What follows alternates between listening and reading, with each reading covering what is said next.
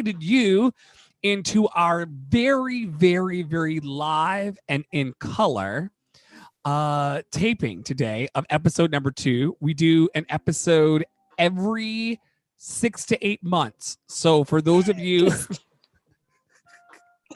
so I'm just gonna make sure that we're going live everywhere.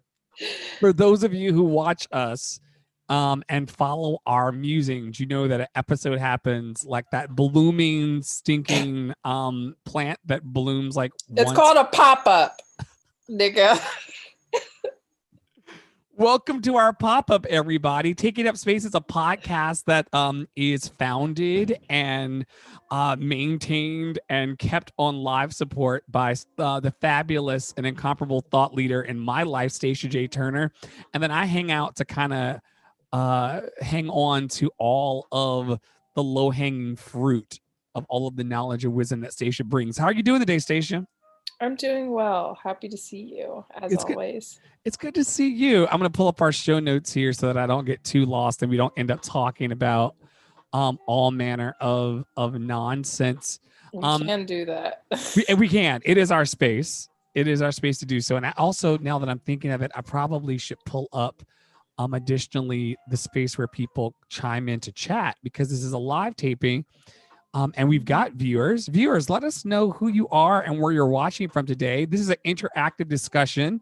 If you hear something that Stacia J. Turner says that rocks your boat, or if you hear something that I say that rocks your boat, we give you full permission to just come on in. How do you feel about that, Stacia?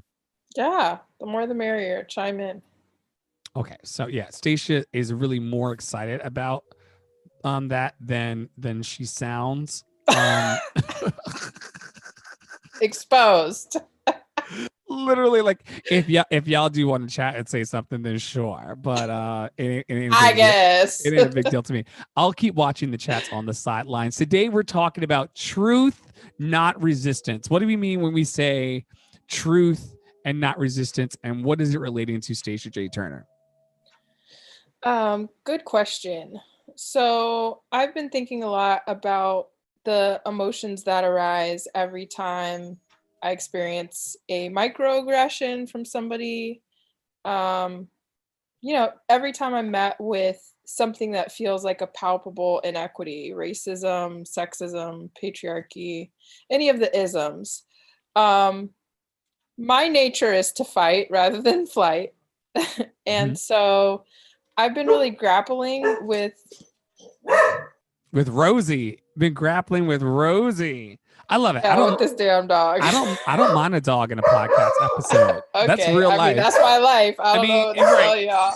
You act like 2020 is embarking on our asses. You go ahead and calm her down, and I'm going to talk to all of the people who are listening. Okay. We're unpacking right now this wonderful topic of truth over resistance. Stacia, before Rosie had a complete meltdown, was talking about the ways in which she's trying to combat in her own personal life, the resistant areas that come up for her. Do you have any areas, viewers? I see you coming in and filtering it little by little. Thanks for watching this live taping of our podcast episode on Facebook and YouTube and Twitter. What areas of resistance come up for you all? Is that something that's sexy to talk about? Is it something that's not sexy to talk about? We're talking about specifically today what it means to organize from that place. So Stacia is a public organizer in environmental justice. I'm an organizer in the activism space as it relates to arts and creativity. How do we get trust and truth in our spaces over resistant energy? That's the question on the table. Feel free to chime in. We're going to talk about a few of the ways in which we embrace that and sometimes push against it today. Stacia, you're back. Keep going. Yes. Sorry. My apologies. No, it's life. So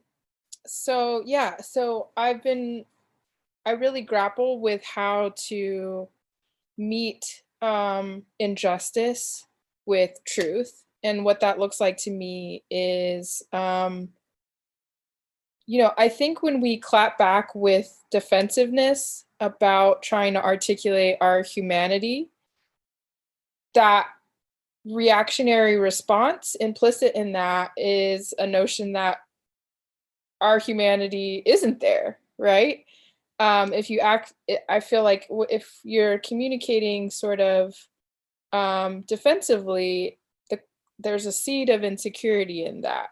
Even if it's justified to be angry, to act emotionally, I'm not suggesting that we shouldn't be humans and sometimes what comes up comes out. But I think what I'm learning in my practice is that at the end of the day, when I act in reaction instead of response to injustice, it takes so much more emotional energy for me.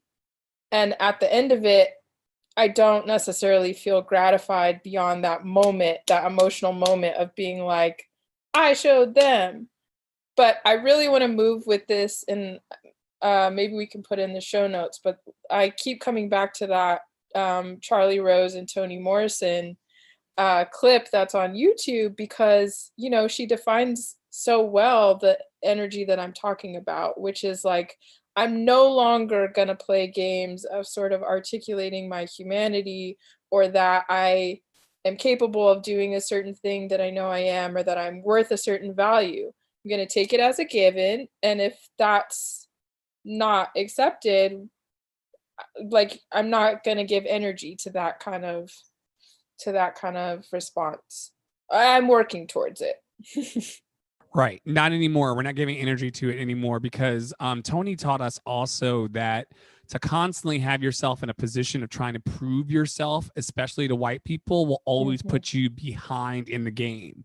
The whole face of white supremacy is to discredit. The whole face of white supremacy is to deliver fake news. So if you're in this space of constantly having to prove yourself to white people, even inside your chest, that's been one thing I've been trying to like set myself free from and also set others from. It's like, we have nothing to prove. Like I am a Raisin Bran eating singer. Like that's as big, like that's as exciting as it gets. People want it to be like something different, but it's really me putting a overly ripe banana in in my Raisin Bran this morning. That's what life like really is. And to get caught up in trying to like prove that Black Lives Matter, while that is true, trying to prove that while eating my cereal is not the will of the Lord for my life. You know, like I don't need to prove to white people that I'm worthy of eating the cereal. I'm just going to eat the cereal. And I feel like there are other areas that we can move into and trust internally where the shift changes from us needing to try to perform for the world at large, but just bring who we are from that place of trust over resistance. And Stephen Pressfield talks a lot in his book, The War of Art. Stephen Pressfield, he dedicates chapters to talking about resistance and how, you know, frankly, like I understand the cause for justice and I understand the fight for everything we're fighting for. And I understand the 100 years of harm that was caused by white people that bring us to this place. I also see tons of Black and brown academics and performers and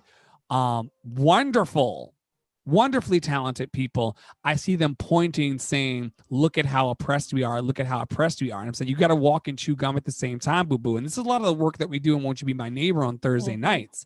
Like, you got to be able to point and say, like, white people collectively and their oppressive ways, that's trash. And I need to be creating my own opportunities and moments, such as what we're all sitting in right now. Thank you for viewers that are hanging on. You're in a live taping of the Taking Up Space podcast. It's chill. We do one episode every 6 to 8 months. And so it's your lucky day.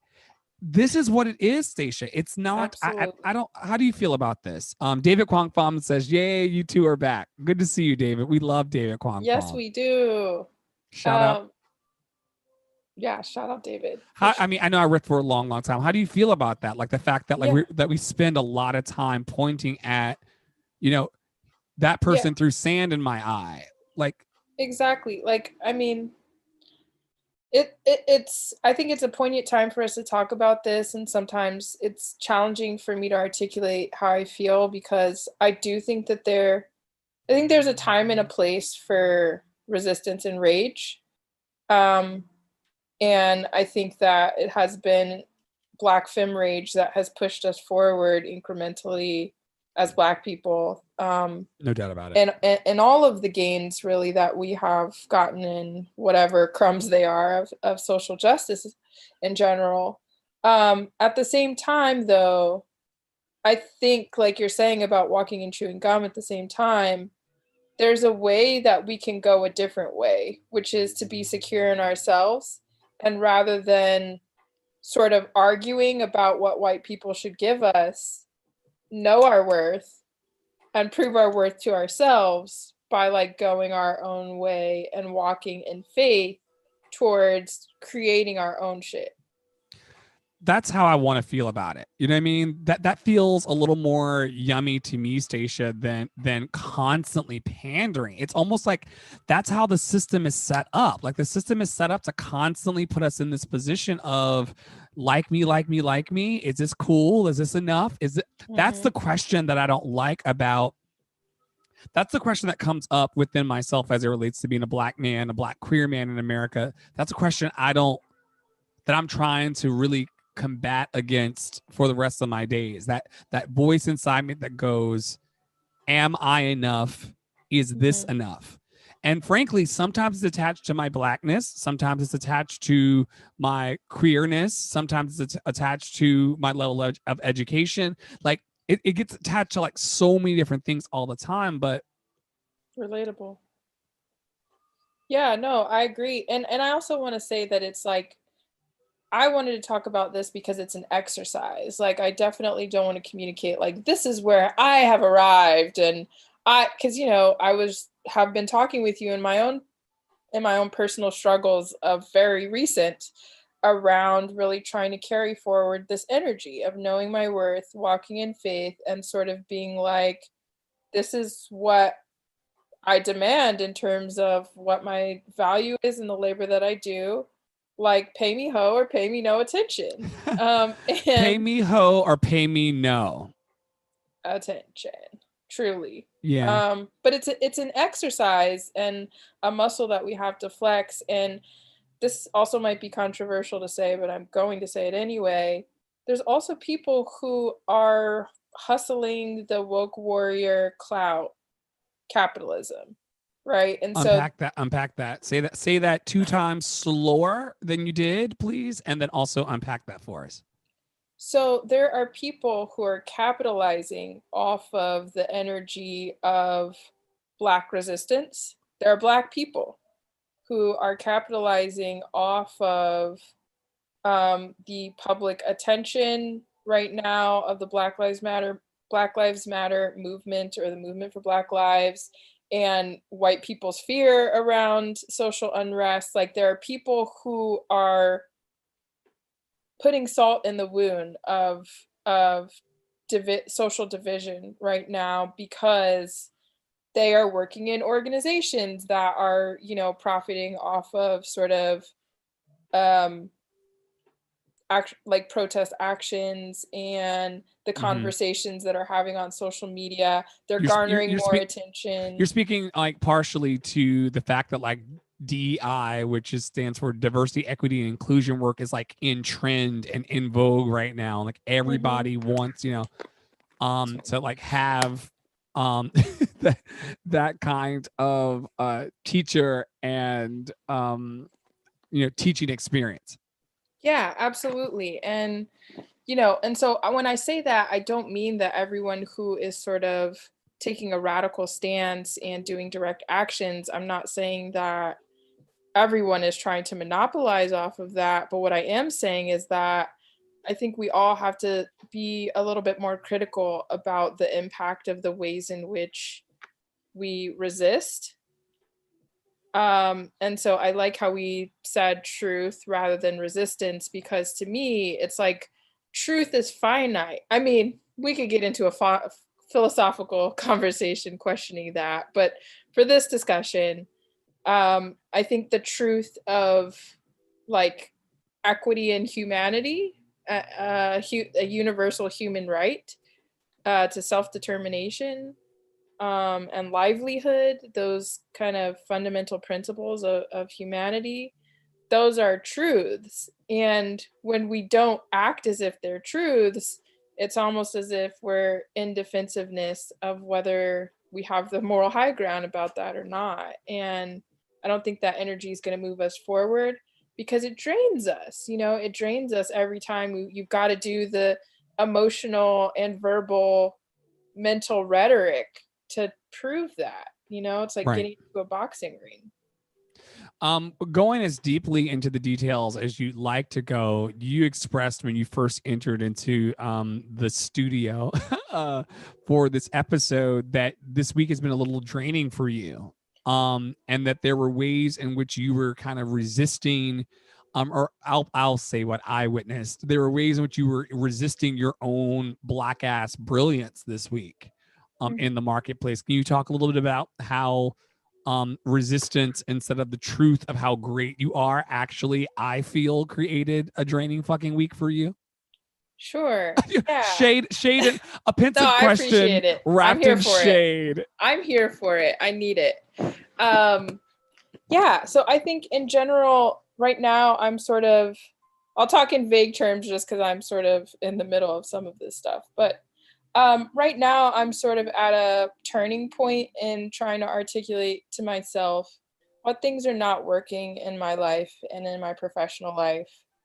What ways do I feel like my expertise and the nuance at which I do my work, which is around environmental justice organizing and sort of strategic planning at an urban scale for like land conservation. I'm having to articulate to myself, like, what is my value and worth in terms of how I do that work? And how does that translate?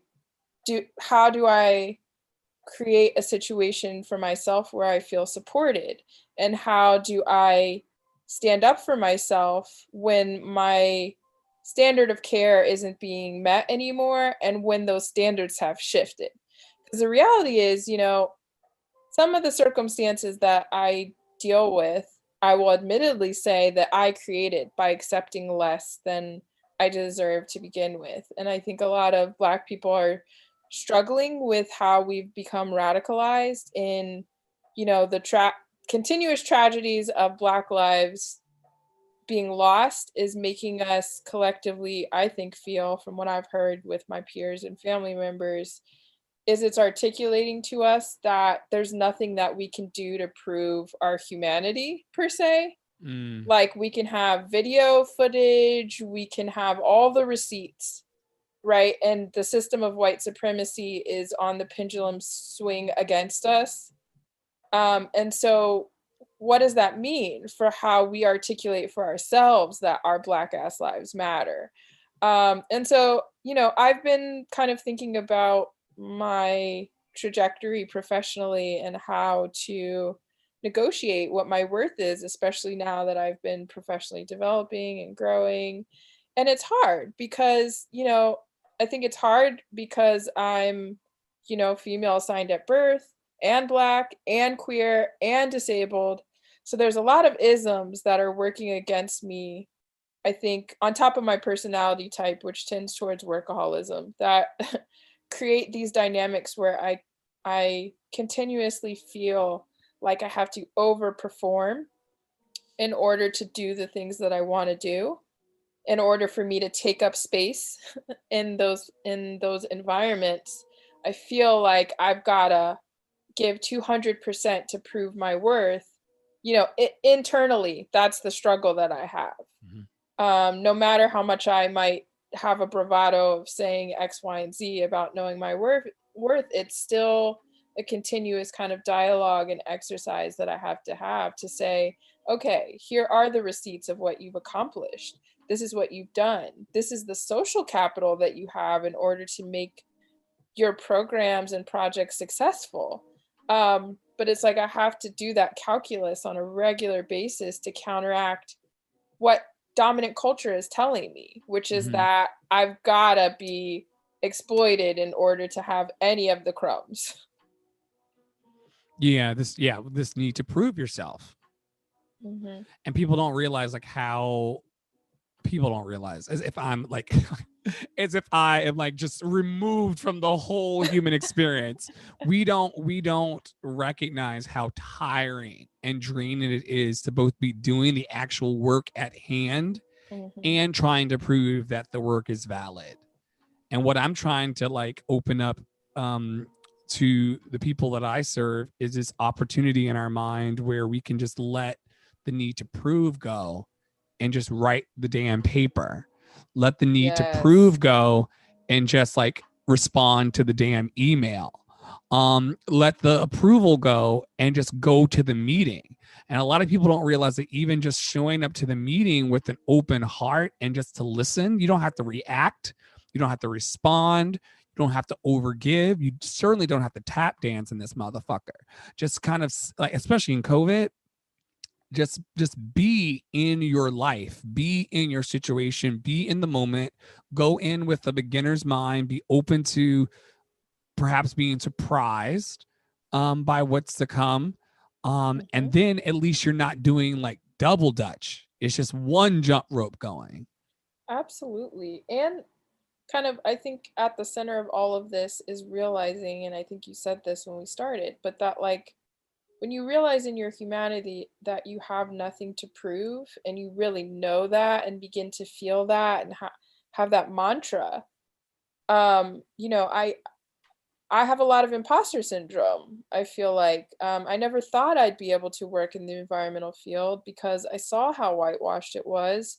And I knew that my perspectives were counter to the dominant narrative. So like, there's a part of me that's always like, I never even thought I'd be able to professionally do this. I thought I went to school because this was my passion, but that I was probably only going to be able to do stuff related to it on maybe a volunteer basis and probably go back to serving or something. And that legacy still lives on. But when I'm really standing in my truth, which is to know that I have nothing to prove and to remind myself all of the work that I've been doing since the age of 16 towards the cause for, community justice and environmental justice, I remember that I don't have anything to prove. Like, y'all are really lucky I show up to this fake shit type vibe, Yeah.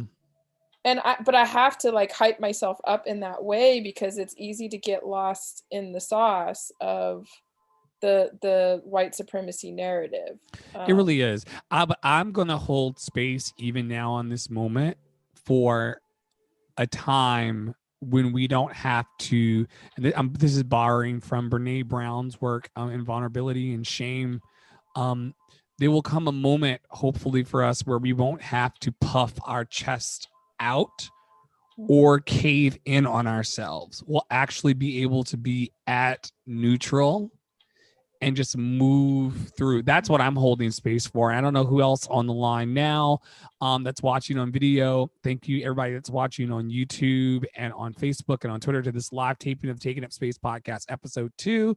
I don't know where you are and what you're going through, but I really feel like there's a space station where we can not be so guarded and yet not so like feeble. Where's the space where you're just Stacia and the cumulative living of the years and the cumulative learning of the lessons has brought you to October 3rd. And it's nothing to prove or it's nothing to be ashamed of. October 3rd. It's just October 3rd. And I just, even within myself, I often wonder, especially back in the infancy of, say, a Love City Arts, like I was trying so hard to make people know that I was a good person in the world, and I don't think I'm alone in that. I think a lot of us are spending our days, weeks, months, and years trying to prove that we're good people instead of actually being about the business of being the best employee that we can be in the moment, the best husband, the best father, the best wife, the best mother, the best cousin, the best, our personal best. And that's going to shift me now, or shift us now a little bit, if it's okay, into our conversation as it relates to organizing. We're talking today about organizing from a place of truth and not resistance. Organizing your shit, organizing your business, organizing your life, organizing people, and not coming at it from a self-combative, confrontational place, but from resistance. One of the tools I use personally, Stacia, is the 4 Agreements. For those of you who don't know the book, The 4 Agreements by Don Miguel Ruiz, it was put onto me. I was put onto it by someone who is now a little shady in business practice, none other than Ellen DeGeneres. Ellen DeGeneres was like up and down these streets talking about how wonderful it was and how much it was, impacting their lives. And I said, that's wonderful. Let me read it too. And it really was a transformational book. I'm gonna try to remember the 4 Agreements right now since it transformed me. So, always do your best. Take nothing personally. Be impeccable with your word. Be impeccable with your word. Always do your best. Take nothing personally, and don't make assumptions. Don't make assumptions. I got that shit taped up on my wall right next to my refrigerator, for real. It can really, okay, so tell me, why is it on your fridge instead of in a notebook somewhere stashed away in a journal 3 journals ago? So my dad actually just had maybe 2 months ago, sent me the book, and I was really moved by it. And, after reading it, I recognized how quickly our brain and emotions can forget these things. And so I was like, I'm really committed to trying to practice these 4 agreements. Like, I feel the energetic shift having read the book. It's such a simple read. It was so nice to get, like, so easy to get through. And so I was like, I'm going to make this like a little artistic project. And so I actually sort of like watercolor painted out, hand wrote each of the 4 agreements so that it was like visually appealing to me. Extra. And everything Stacia can't simply like be like, oh, I printed this out on 8.5 by 11. Now I taped it with Scotch tape. It's got to be like a full watercolor extravaganza. So this is wonderful.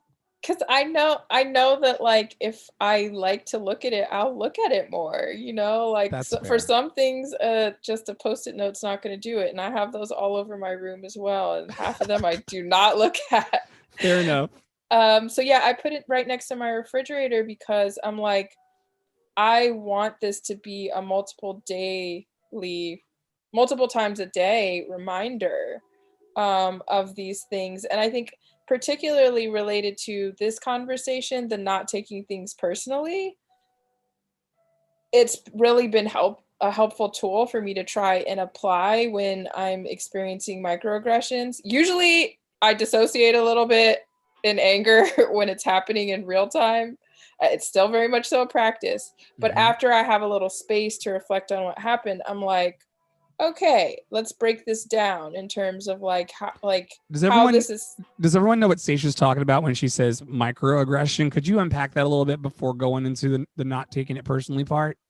Sure. So microaggressions, I don't know the textbook definition, but to me it's basically like when somebody enacts a behavior that is a subtle slight or a subtle way to demean or devalue or patronize you. It's a power, usually a verbal kind of power manipulation that is so subtle, why it's microaggression. And that's the tricky, frustrating part about it, is that they're usually subtle verbal manipulations of power that make it very challenging to pin down and say, like, this person was slighting me in this way, or this person was demeaning me by whatever this is, which, makes it more insidious when it's not just like overt racism or overt sexism. Did I clarify there enough? You did. I never thought at least in this moment, about the fact that it is a verbal manipulation of power. And it usually happens from people who have on paper some level of power over you. And I'll be very clear when I say that. They have on paper, not in real life, but on paper, they have the sense of power over you. And when you're wearing like a dashiki on a Thursday because you just want to be festive that day and try to like wear some colors to keep from like offing yourself at the desk, when someone in position of power over you walks over to your desk, I'm not saying this happened in real life or anything, but when someone in power comes over to you and goes, wow, that's really festive, and kind of smirk and walk away, they leave you in a position where you can't, or they so she thought, but you know, they leave you in a position of not being able to defend yourself, like kind of just deal with the anger of being powerless. This is what we're talking about when we say microaggressions. And so how are you moving with that in real time? Right. So circling back to the 4 agreements and the not taking things personally. So like I've been trying to transmute the energy of anger and hurt and frustration when I feel microaggressions. And remember that, like, okay, if somebody's trying to do a little power manipulation, they're obviously insecure about something. And so whether it's because I'm making them feel insecure or they're just insecure in themselves, this is really an insecurity issue with them, because if they were comfortable and secure, they wouldn't need to try to manipulate power in that way. So I've been trying to take this energy of like everyone's a fan who has to act insecurely. And what I mean by that is that like clearly somebody senses the force of the power capacity that you have if they're feeling insecure in some way. You know, whether it's like prompted by you or not, like there's some kind of intimidation. And when I kind of think about it in those terms, I can recycle that energy of frustration into hyping myself up and like giving myself some like self-love about like knowing I'm the shit. From a real place. I mean, when we deal with the 4 agreements as it relates to, you know, dealing in truth and not resistance, it's just one of these little things you have in your tool belt, being like, you know what, I'm not going to take that personally. I'm not, and even in the moments when like I've been procrastinating for weeks, like I know that I owe a couple of my collaborators like some actual like tracks to get down in the studio, and I've just been kind of procrastinating. If I just do my best, don't make assumptions, be impeccable with my word, and don't take anything personally, it kind of allows me to dissolve a bit of the resistance or the struggle in my chest. When I don't take things personally in my organization as a leader here, well, not in this podcast, I'm not a leader in the organization of this podcast, but in Love City Arts, not taking things personally allows me to hold grudges for, you know, a diminished amount of time. You know, I'm not hanging on to what someone said or did and allowing it to kind of derail the whole, you know, the whole situation, if I'm making sense. Yeah, you totally are. And I'd also like to say too, like, if we scale out, right? Because like I think it's really easy to make microaggressions personal, right? Like it's because I'm this black, queer, disabled, da da da da da, that this person's doing X, Y, and Z, instead of seeing like, if we look at the system of change, like social change in America in general, and like how our country is somewhat in its infancy and very large and very diverse in comparison to a lot of other countries, like there are certain aspects of social unrest that inevitably happen and have happened historically when you have a high degree of diversity, and there's growing pains in terms of what that looks like in respect to resource sharing. And so I think as we're increasing in diversity in America, and as Black people are actually gaining, in a relative sense, gaining more autonomy and power in some respects of our lives, in relative terms. There's a death rattle, I think, of people, white people, feeling and sensing the change that's coming in a landscape where they're no longer gonna be the dominant party, and where resources are going to have to be shared. Mm-hmm. And so, like, you know, I try and keep that perspective in a general sense of white fragility and insecurity, and them recognizing the future is an Afro future. And so Wakanda forever, like, get behind it or not. I don't light your candles, drink your tea, do it, whatever you need to do. But brown people, see what the hang up now that I feel, Stacia, that is looming is that there's now a public requirement that brown people are in spaces. People are actually now pointing and going, there are no brown people here. And so now white people are having to confront the fact that they've now got to hire in diversity hires to make themselves look more, you know, palatable to people who actually favor inclusion. But what's going to happen over time is that you're not going to be able to always hire a black person that agrees ideologically with everything you have to say. Mm-hmm. And the first rounds of no, that's not acceptable, you're standing too close, you cannot ask it of me, not without a raise.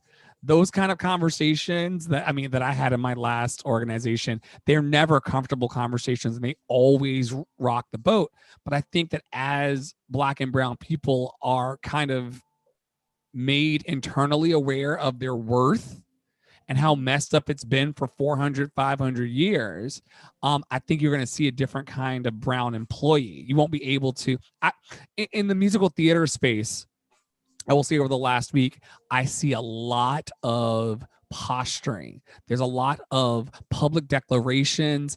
There are a lot of Instagram, like public service announcements, you know, those like, you know, where people like write words onto multiple picture screens and like take them like, so you get six squares of words and apologies. I'm so sorry I was an ignorant white person. And I'm like, just do better. You're going to actually show fruit of your commitment to diversity, equity, inclusion or not. And it's not going to be in your words. And I need anybody who hears this talking about taking up space with Stacia and Dre today, taking up space would have me say to everyone who's listening, you're not going to get, we're not going to get to liberty and justice for all with those Instagram posts. I mean, like it's a kind gesture and we're happy to see you raising voice. But if you're not actually making black and brown people feel welcomed consistently over years and actually increasing the opportunities they have and increasing like their joy, like if you're not purposefully increasing black people's joy as an employer, as a community leader, as a community member, if you're not increasing black people's joy, especially right now, then what is this really about? That's like my question. And so it's a vibe, not a hashtag. It is a vibe. And you can feel it. And I wish that well-meaning white people would understand that your words actually are wonderful and they mean absolutely nothing in the cause for black liberation. We watched them, and by them I'm naming problematic white people, which is basically all of y'all who aren't doing anti-racist work. We watched them paint Black Lives Matter on streets and still charge that person for wanton endangerment, which is essentially shooting through drywall and endangering the people next door. That was not a decree against the evil that is the murder of a black woman's life. That's not what we saw. We saw more protection of property and things at the hands of a white supremacist institution. If you are not willing to actually like be able to defend the changes you're making for social justice and actually show your receipts, you're wasting my fucking time. And this is the reason why I will only kick it with Stacia in these conversations, and I'll only like be intimate with certain, while holding a compassion in my heart, you know, hashtag Buddhism for everyone, while holding that and the fact that everybody isn't for you. Yeah, absolutely. And white people, some of our friends even, they show us daily that like they say they care, but we are watching right now more than ever before what you are doing. If you say that you care about me, but you spend Bob a year advocating for a black man's raise, saying that something came up, or it wasn't the right time, or I'm sorry, I meant to bring it up with Paul, but I forgot. Those type of situations, how do you just keep forgetting my raise for a year and a half? How does that happen? This is very real, amnesia. Right? And I mean, and like, this isn't hyperbole. This happened to me. Like he blatantly ignored. He asked me consistently for more work, saw me ask out loud because I'm a very squeaky wheel. I don't give a fuck how y'all feel about it. Judge yourself. And I said, like, where is the money? I was changing Keurigs and K-cups and things in my initial role, and then y'all realized I had talent and skill, and said, do this too. Well, for do this too, you can't just put that under ad hoc responsibilities, homie. You have to pay me. Bitch better have my money. Bitch better have my money. And this is how white people play games. So until y'all actually want to start publishing all of your salaries and wage offers publicly on your websites at suchandsuch.com/pay, we're not with your shit. Right. Well, and it's a farce. I even want to start, like, I think we're at a place where it's still cathartic for us to sort of name the affronts, the numerous affronts of white supremacy as a mythology that's functioning in our world and society. But I also want Black people and people of color, but specifically Black people, I want us also to stop wasting time posturing, talking about what white people are doing to us, and masterminding our way to our own shit. Because honestly, their racism is a very intentional distraction. It's a very intentional distraction. Like Proud Boys is like should be trademarked as a trademarked distraction. Like these are white men that are crying very loudly in public as an intentional distraction away from the fact that people will die tonight because they don't have adequate health care. Absolutely that. And so I think rather than, it's like our relationship, understandably so in America, but just in general outside of the African continent, is, it's an abusive relationship, but at the same time, for anyone who's been in one and gotten out of one, you're both complicit in the dynamic that's happening from my perspective. And that's not to victim blame or shame in any way. I'm a person who's been in several abusive relationships. But what I am saying is that when you're tired of dealing with a certain circumstance, you'll get tired enough to stop entertaining that circumstance. And karmically, I feel like you will keep going around that circle until you're tired. And so I don't think we're tired yet, Stacia. I don't think we're tired. That's the thing. And like I know that's probably controversial to say, but I'm saying it as a healer of the Black community. I feel like both of us carry that charge, Andre, that like there's work that we have to do as Black people. I'm speaking to myself as well. Yeah, the moment you said that, like immediately in my body was this movement of me too. like yes, that's the Me Too movement I'm talking about. Is exactly. That accountability? I'm accounting myself in all of this. We have to do our own work to know that we don't need to be in defense or reaction of our humanity. We need to trust in our ingenuity, our spirit, our ability to vision and dream and architect and all of the things. Think of all of that we birthed civilization and how far ahead the African continent was in math and science that basically the whole Eurasia stole, right? And tried to claim, as white people have been known to do throughout history, And so it's like we have to start doing the internal work to heal ourselves in order to rectify the situation for us. White people have to do their own work, and that's their own business with them and their God and their own spirit, from my perspective. And I want to talk about that for a second. Like, let's pause there, because I believe that there's specific individual work as it relates to social justice and racial reconciliation. And I believe that there's collective work. And I believe that both have to happen simultaneously. I believe that Black people, if y'all give such a fuck about Black on Black crime, which is such a wild thing given the 12% of the population we make up, but sure, let us serve our people.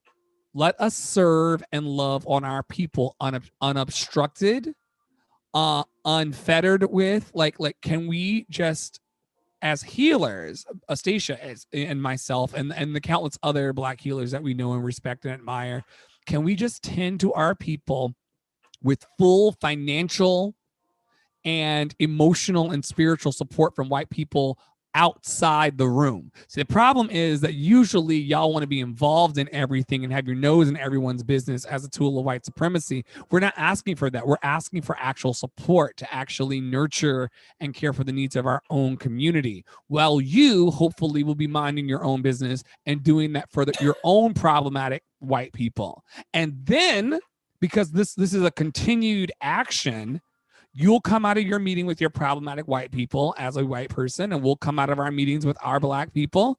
And then collectively, we'll be able to have calm, and they don't always need to be calm. So I'm going to take that back. Safe. Let's say safe. Let's just say safe. Enough conversations to do the healing work. And for those of you, another shameless plug of love, for those of you who don't attend Won't You Be My Neighbor, which is this like Thursday night social justice-y healing, sharing space that we conduct together in community. This is where we do the work of actually telling white people to their faces, like, you all collectively are trash. Come back by next week with a more excellent way. Because what we have clearly is not serving us, and we'll be here to support you, and we'll cry through it, and we'll move through it, and we'll laugh through it. But like, what are we going to actually do to be the change you wish to see in the world? The last points I'm going to make on this episode, or that I'd like to contribute into the pot of taking up space with Stacia and Dre, is just lifting the names of two more amazing humans that I admire. The first one I'm going to touch on lightly is Seth Godin. He's this marketing guru, white guy. But I love what he has to say. I should say not and I love what he has to say about seeing your followers or your viewers or the people you serve in your community. I believe everybody who's listening now or viewing now, I believe we all have people we serve. I think everyone could account or count, a handful of people that they serve. If you see all those people as students of your life, and then they will beget students of their lives, who will beget students of their lives, you'll begin to see that your legacy is very, very far reaching. And then it's not about 10,000 followers, but it's about the one person that you connect with and whoever overhears that love. And so I just really want to talk about that. That's the talk of me saying that I really like his philosophy around how most of our work in this life is coming from a teaching perspective. All of us are teaching someone and somebody something by the living of our lives. Another thing that recently came up in the last 2 weeks, or since we've been together last, which was like 80 years ago, is that everybody, no matter who they are that you meet, knows something that you don't know. And I just love that. That's gonna be my last thought for the week. Like, I just really like this idea of we're gonna constantly teach each other where our ouch and oops moments are. We're gonna walk in truth and love as much as we can in life, and hope for the best. Yeah, absolutely. The last response I'll say to what you're talking about, with each person being a lesson or for us to learn, or a story for us to learn from, is that I always like to ground talking about sort of the place that we're in social media wise with, I think a lot of people are very concerned about like how other people perceive them as good, which I think you touched upon a little bit in the beginning of the podcast. But I think if we think in a more grounded scale about who we actually impact, right? We all know who watches our stories that are actually our friends, who actually give a shit, people who are actually sort of in our molecule, in our network, that actually vibe and resonate with our stuff. And I think if we sphere of influence, our flock, yeah. I think if we start flocking together, which I stole that from Adrienne Maree Brown, and they actually, some people organized a conversation at the beginning of Corona that was called Flocking Through This Rona.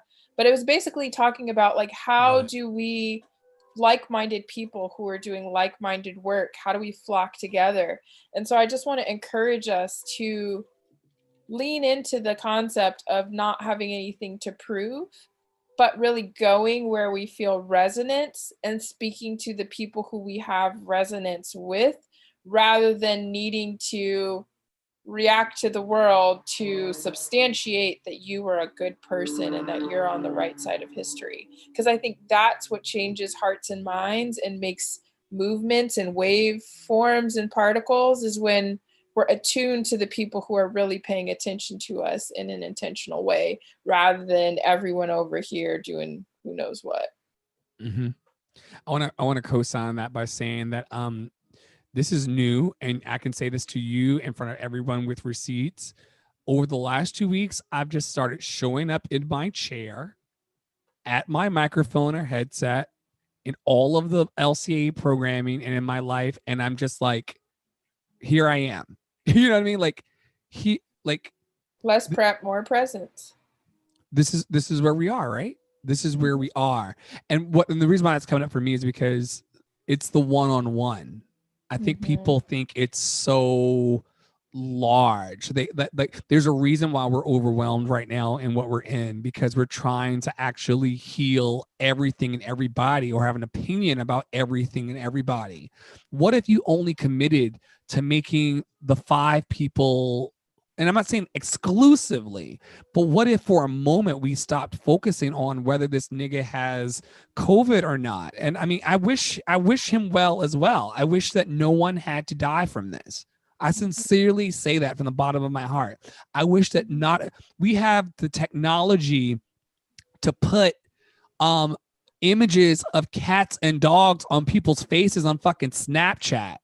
We could have done a little better technologically in the saving of people's lives. You know it, Stacia. I know it. The listeners know it. I'm gonna let that go. All I'm saying is, let's focus on our focus. If you got 5 people, and I've been admonishing the people that I facilitate and work with and care for and love, and won't you be my neighbor? If you've got 5 Black people that are close to you, go out on that limb and extend love, attend and befriend. If you are in a work situation or in a family situation where things are dicey, but you still have to engage this person, try bringing more presence. Like, sit there and listen more than you want to be reactive and response. And there's a bunch of, Meisner acting training in there that I've been intensively going through with Jillian, and a bunch of other things that are kind of opening me up.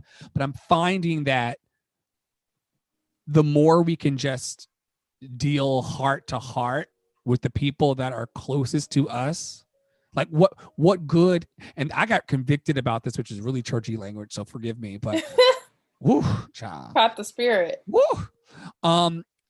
What good is it for me to serve the hundreds, thousands, whatever the number is of people in Love City if I'm not being kind, at the very least, to my own mother?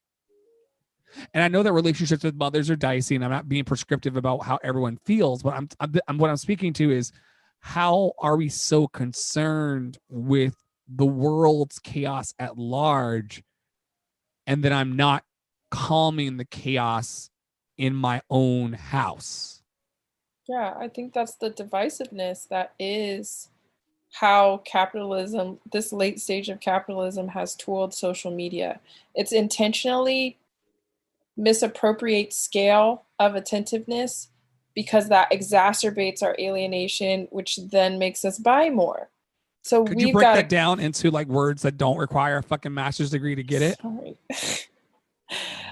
You know, I highly recommend, and I don't usually like recommend a bunch of stuff, but The Social Dilemma I think is good for anyone who hasn't really thought critically about the ways in which social media is impacting us. I turned my notifications off on all my social after having watched that movie, which has been really impactful. But basically, you know, from a Marxist lens, if we want to look at how social media is being used to make us buy more things, it is, I think, when as social creatures, it's normal for us to want to have the in-group cosign socially, to feel that belonging, to feel the sense of social belonging, and even more so, very normal. It's very normal for all of us. It's a part of how we evolved. It's a part of our protective, you know, response as human creatures.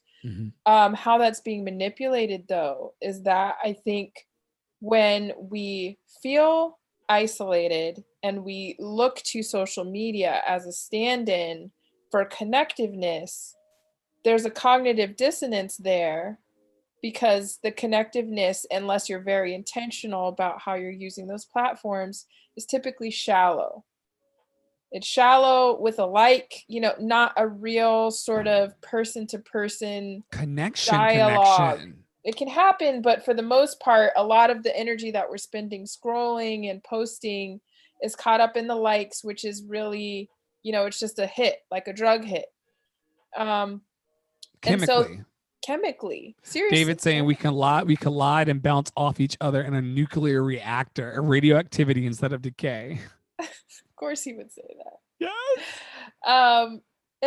And so circling back, how this is related to capitalism is that there's a lot of class signaling also that happens with the way we present ourselves, with the way we sort of try to cover over these feelings of alienation by consuming commodities, then having to work at, you know, slave labor so that we could buy more commodity. It's, you know, it's a hamster wheel that really is a reaction towards us all feeling less connected. And so the thing why I am so grateful to have Andre in my life and to have you as a creative partner is that with Love City Arts and what you've built and what we're building and tending is doing that thing of trying to disrupt all that I just described about how social media and digital platforms are being tooled against us. And that's something really powerful. And it's something that my skeptical, nihilistic ass has seen the positive impact from through Won't You Be My Neighbor. I'm feeling the genuine community that we're building there in a digital space that me, as a Luddite, as a person who really fears technology in a lot of respects, you know, I really have to admit how changed I've been by that community. So it's possible. It's possible for us to go a different way. We just have to tune in. It's been so funny to me with the people that I coach and with the groups that I work with Love City. Coaxing people into the actual space is the hardest thing. People love to cancel, people love to like avoid it or whatever, and then they always get to the end of the 20 minutes we spend together or the 45 minutes we spend together, the hour. And this is not a special magic to me, although it's a special magic to me. Yes, it is. It's not a special magic to me though. I find that like we are averse to actually going deep and meaningful with people because they programmed us and trained us to be a light and just, you know, I liked your shit. What else do you want from me? But sometimes people actually want to feel heard and seen more deeply. And so what I enjoy as a participant in Love City as well is that on Thursday nights, we're in there actually going heart to heart. And you can't, I mean, Zuckerberg can do all he wants as he shuts me off all the platforms, but Zuckerberg can do all he wants to try to replicate in glass and metal that feeling, but there's no emoji that can actually beat the actual human connection. And so that's why in this work, I'm trying the best that I can. And I know that I fail from time to time because I'm human, but I'm trying my best to like really go heavy on the play and go heavy on the love and go heavy on the joy in this work. And then continue to model to each other, hey, it's safe to actually open up with the right people. And I'm gonna say that one more time so that it lands in the right way. It is safe for you, ladies and gentlemen, and people, they, these, and they, thems. It is okay for you to open up in the right spaces. And Love City Arts is working. Stacia's on the board now. There's no secrets about that. We are working to create more spaces like this podcast where we can just bring our open selves and our open hearts. I don't want to live the next 36 years of my life not taking up space. I want to come in here and be able to talk about drained energy and the 4 agreements, Seth Godin, AMB, flocking. I want to come in and be able to like unpack all of these things in safe communal spaces, and then also use that energy to hopefully impact, my next door neighbor. I'm done with trying to appease and appeal to strangers, when I know David Kwong Pham is watching right now. So I can say, hey, David, we love you right now. We do. As opposed to going into the trick of the ego, which is a whole nother episode about how the more monster of our ego wants us to have more than the beautiful 5 people who are watching right now and listening right now, and the one beautiful you that's on the screen, Stacia, right now. They've tricked us into believing that we need more, and we fell for it, hook, line, and sinker. But to echo your point in a very long-winded way, we're finding that if you just push, to that point, if you just push, go live. And for those of you out there, I'm not a competitive kind of person anymore because it's bullshit. It doesn't work. It doesn't serve the community. If you're thinking about doing a podcast of your own with custom live streaming and all of this that you're witnessing or hearing, reach out to me by email, andre@andrestith.net or support@lovecityarts.org. I'll teach you how to do this for yourself. I believe that more love and encouragement and connection in the world is important. But I'll tell you this, Stacia, about an hour to this thing coming up, I was like, oh man, I'd really like to to lay here and watch more of these murder mysteries. Like I just really like, I gotta get up, I gotta turn on these lights, gotta like log in and load in. Like it felt like a lot. And we do this to ourselves. We all have our examples of like, I'm not going, I don't want to. Then you get an hour and 20 minutes, and we're about to end, everybody, an hour and 20 minutes into episode 2 of Taking Up Space with Stacia and Dre, and you realize, man, this is why, yeah. It feels good. And there's a lot of people, and there's a lot of people that are poo-pooing the fact that we have to do this in digital glass and metal spaces, because the more monster wants us to have more dinners, more nights out, and more partying in the midst of a fucking pandemic. Calm down.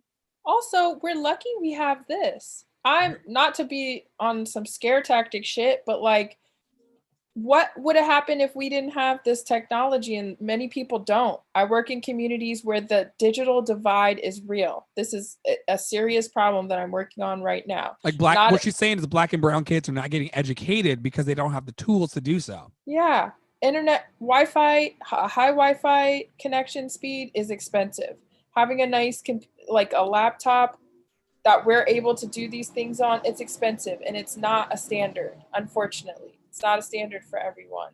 And so while people are poo-pooing about Zoom fatigue or whatever, and I'm one of them, we also have to ground remembering that it could be worse. And it's lucky that we have these tools at all to stay connected, because some people don't, and they're isolated and they don't have any of these tools. We're very blessed. We're very blessed. Because this is a podcast that is interwoven and or networked into my organization, can I take a bit of a freedom in these last few minutes that we have together, Stacia, if that's okay? You always got freedom with me. Stay liberated. Thank you, friend. Stay liberated, stay free. I just want to invite everyone who's listening now or listening later. This is nothing woo-woo. All of the Love City Arts stuff and all the podcasts that I do at Station, all of our work is all about BYO, like bring your own beliefs, bring your own love. So I'm not trying to like do anything weird now, but I just want us to breathe on together for a few minutes intentionally. And just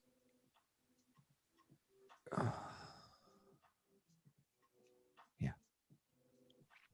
I know it's a really, really weird thing. Perhaps if you go one show over on iTunes or wherever you source your podcast, you may not get a weird ending of the show where we just take a moment to just be together.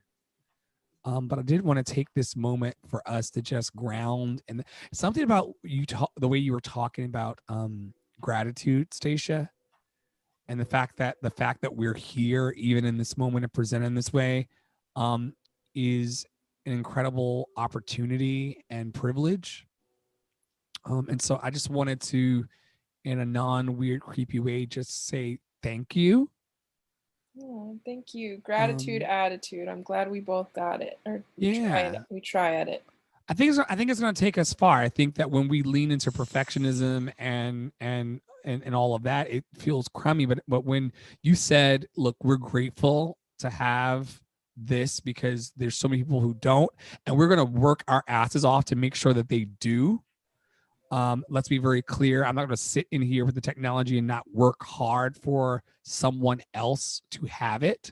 I believe we all deserve creative expression, which is the reason why we are here.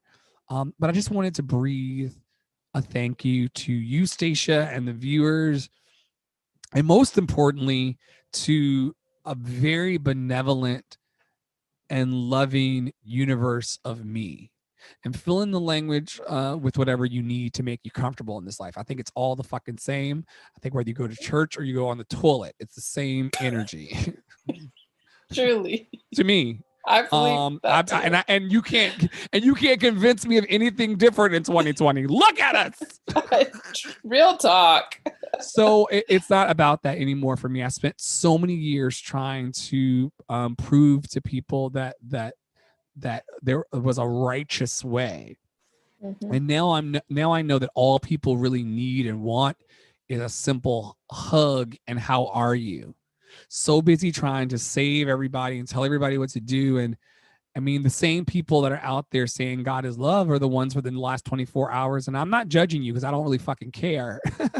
The truth be told, but the same people that are saying God is love are also like laughing at the health demise of another human being in exchange for his laughing at the demise of 200,000. That's not going to get us, fam, where we want to be. I'm a petty bitch too, on record. And I'm a leader of a loving organization who's a petty bitch. But you know what I've been doing, like practically, Stacia, over the last 2 weeks? I've been keeping my petty like really isolated. And I know that the Buddha would say, well, you're still doing the most. But I started to kind of like decrease my quotient of petty. It's not going to get us where we want to be. Sure, he has an orange face. Sure, calling him orange turd makes you feel well. Will it keep your belly fed? Will it keep your heart lifted? Or is it one of those things that we use to just temporarily inflate ourselves and then we go back to feeling like shit? My friends, I'm committed to you not feeling like shit. And the reason why I'm committed to you not feeling like shit is because selfishly, I'm committed to not feeling like shit myself. I'm a transparent motherfucker. Love City Arts is intentionally started 3.5 years ago so that it could keep me from being a selfish motherfucker. All I want to do in my ego, no offense to Stacia, but Stacia and I are cooler than this because we've been friends for millennia. It would serve the ego and serve all of us. And there are people playing this game, Stacia. You'll see where I'm going. They hit live and they go live for themselves, talking about their business and what they're doing for themselves and how they're operating and da-da-da-da. I'm saying there's a new paradigm in the world where we can actually drop our defenses and say, hey, real talk, I'd rather scratch my nuts. Now that's going to cause the E to have to go on the podcast, but I'd rather scratch my nuts and watch Downton Abbey. But if I get on with Stacia and talk about liberation for Black people as an extension of everyone, and like just mirror to each other in public space in front of a beloved community like David Kwong Pham, like, like if we can just keep recycling and in cycling, that may not be a word, but I just made it up. If we can keep in cycling our productive joy and turning our love on each other, it's such a propensity right now to turn hate upon each other, to do an eye for an eye. Well, he deserves COVID because an eye for an eye. What would happen? And let me be very clear. I decree, DECRY, if that's how you pronounce it. I don't know how to spell. Child, it doesn't fucking matter. But I denounce evil and racism and white supremacy in all its forms. If we do that vocally and then turn our love onto each other, I believe in not a Pollyanna way, we're actually going to survive this motherfucker. Your great grandmother didn't spit, and here we are. Mm-hmm. That's going to get another E rating. Truly. And so those people had relations, and now we're sitting on the internet talking shit about it. We're going to survive if we don't die. Yeah. I mean, yes, that is true. So Stacia doesn't look like she's a Black femme, but she, they pronouns are a Black femme. I try to, when I'm in spaces with Black women, because instances like Breonna Taylor exist, I'm going to give the last piece of chicken to Stacia always before we end this live cast. Before I do, I'm going to say thanks everybody for watching.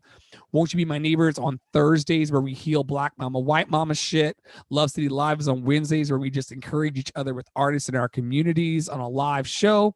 I'm starting deep listening sessions soon. That'll be a lot like what Stacia and I did today, but with a lot less talking from me, where people just come in off of the internet streets and say what's on their heart. We listen, we do not respond, we take you into our hearts, and then we move on to the next person. So deep listening sessions are coming from Love City Arts soon. And then also Love City Arts Academy is starting. I know everyone is starting academies and memberships right now because we all trying to scrounge them ducats in COVID.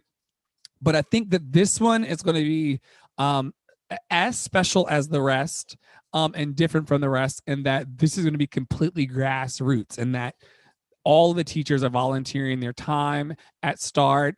So we're going to have audio production classes. David Kwong Pham is teaching a musical theater intensive. All of these things are going to be happening from the community for the community. Station I, and some of you don't love yourselves enough to hear this, but Station I, because you'll be offended and you're like, what about me? What about Jujubee?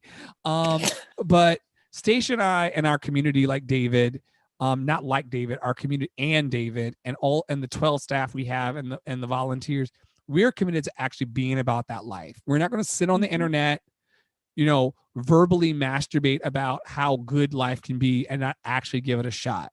We're going to keep going live on Saturday. This won't be recurring, but on Saturdays as we want, we will go live. Wednesdays, Thursdays, check out lovecityarts.org for the programming. Don't do it for my ego. Your click is not going to get me, it's not going to drop 2 million into my account. I'll be grateful that you went, but it's not going to change the actual fluctuation of my bank account. We actually want to build community. We did it with $2, and now we've got recurring donors who we're so thankful for. But like, we're going to just keep doing our thing. I've done all the promo. We've talked. Stacia, what do you want to leave people with over the next 8 months until they see your ass again on an episode, since we do these every 6 to 8 months? I just want to encourage folks to sort of like ground. I want us to all work on grounding ourselves in sort of how the way we harness our energy in response to injustice fractals outward. I'm really about the symbolism of fractals. Andre knows I've gotten that from emergent strategy, but I really stick with that pattern because it helps me to remember, right? When somebody spews violence at me, I can protect myself, but in general, I don't have to volley and reflect and mirror that kind of energy back, right? I can go high when they go low, however you want to phrase that, but I really do believe that when we build a culture of standing in our truth, which is that we all belong, we all belong, we all have the same universal humanity. When you know that for yourself, you move with a different kind of energy. And I want to, I just want to leave us with those words so that we can kind of try and move from that energy rather than in reaction to injustice. Thank you, Stacia. Thank you for helping me to take up space. I love you. I love you. I really do. Thank you for walking this life with me. Like, people don't realize, like, I said I wasn't going to say the last thing, but I have to just offer gratitude. Like, it matters to have friends and compatriots walking through life with you. It matters. I could be sitting on here by my damn self, you know? It really does. And I want to thank you for, showing up for this. I want to thank everybody who's watching now and listening later for showing up. It matters. It not for my ego, but for the heart of us. And someone actually tuning in or someone saying yes to come and talk to you online. It's not, it's not. It's electricity, it's an energy that's shared when when the intentions are pure. And we try to, as leaders and creators, we try to pump ourselves up and be like, you know what? I'm fine if somebody shows, I'm fine if nobody shows. No, sitting at the fucking McDonald's, birthday party with the cake by your damn self sucks. Let's be clear about it. Like, nobody wants to be, by themselves in life or by themselves in whatever they're putting their hands to. So I just want to thank you in public space for actually giving a fuck about me and giving a fuck about this work and giving a fuck about the community that's watching. And like we're going to just keep showing up for each other, like red and yellow, black and white. We're going to keep taking up space. I'm sorry that I took your last word from you, but I got overwhelmed with the fact to tell you that there's tons of people who I've asked to take up projects of spreading love in this way. And they either ghost or things come up, and I welcome that too. But you, as it relates to this project, Stacia, said yes. And for those of you out there who knows what it's like to say yes to projects and to collaborate with people, outside of what's required for a paycheck, you know what this means and how it matters. So, and what it means also that, the 5 of you who are watching now and the countless others who've watched this afternoon, you're just stopping through for a minute or two at a time matters in the building, in the building of love. Well, the feelings are entirely mutual, Andre. You know that. Cool. I love you. All right. Y'all enjoy the rest of your week wherever you are in the world until we meet again on a Taking Up Space podcast or in something in the Love City Arts ecosystem. May you be happy. May you be healthy. And may you be free of all suffering. May you be happy. May you be healthy. May you be free of all suffering. Can you give them the last one, Stacia? May you be happy. May you be healthy. May you be free of all suffering.